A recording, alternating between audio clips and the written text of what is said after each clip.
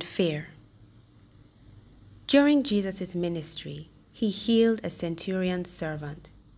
At first, Jesus responded to the centurion's request because Jewish elders pleaded on his behalf. They argued for his goodness to Israel as a Gentile and as a highly regarded leader in the Roman military. They thought he was deserving of Jesus' miraculous work in his life. This feels familiar, somehow. Often, we feel because of long, faithful service to the Lord, we deserve his gifts, blessing, and answer to prayer. And again, like the prodigal son's brother, who was upset because his father had never seemed to give him as much as he thought he deserved for unwavering, hard-working service, at times we go to God with the wrong strain of entitlement. Still, Jesus went with the Jewish elders to fulfill this man's request. But what happened? On the way, the centurion sent a message that Jesus didn't have to come directly. Interestingly this time, the centurion didn't send more Jewish representatives. He sent friends, people who truly knew him. Surely his friends also respected him and knew of all his good works. Surely they too thought he was deserving. I wonder whether this second message was not his original intent or even instruction, but we don't have this information. All we know is that he didn't view himself as worthy of Jesus coming under his roof. This, along with his understanding of true authority, impressed Jesus. So far, some things we learn from this account are that Jesus responds to requests even when they come imperfectly, though emphatically, and then especially when they come with self-awareness of our unworthiness and powerlessness. The centurion didn't view his unworthiness as disqualifying, and that's huge for us in today's society that puts such a value on earning respect and being qualified.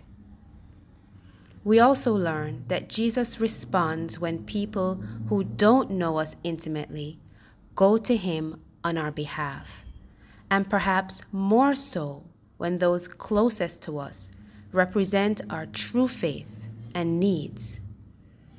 We learn that there are levels of faith that we are each given a measure of, I believe, and faith that we grow into and exercise with increasing confidence because of life experience.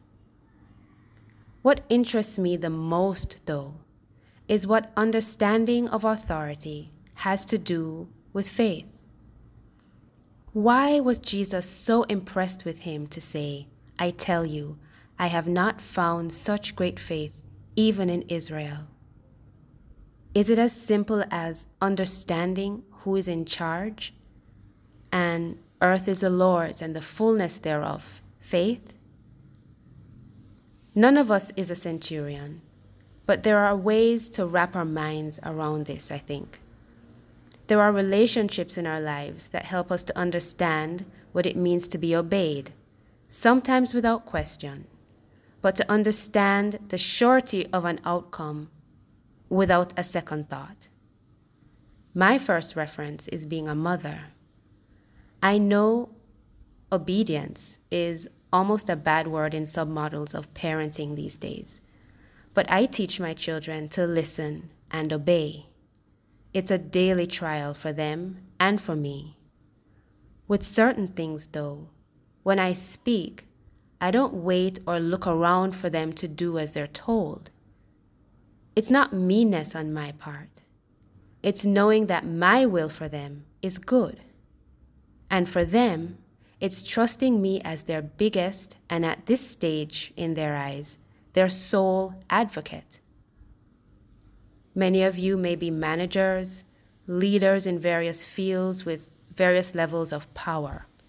But if you have any, and if you know how to lead well, when you give a directive, it is followed, despite a person's belief in their ability or any disagreement about your methods. Aren't these lessons in faith?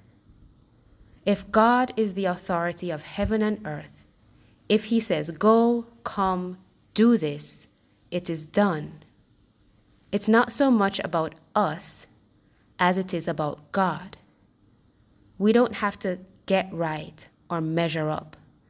There's nothing we can do to be worthy of the command of God on our behalf. The Lord is God.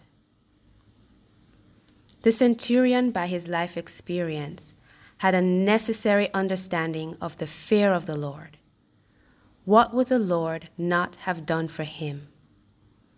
Solomon gained this wisdom, and what didn't the Lord give him?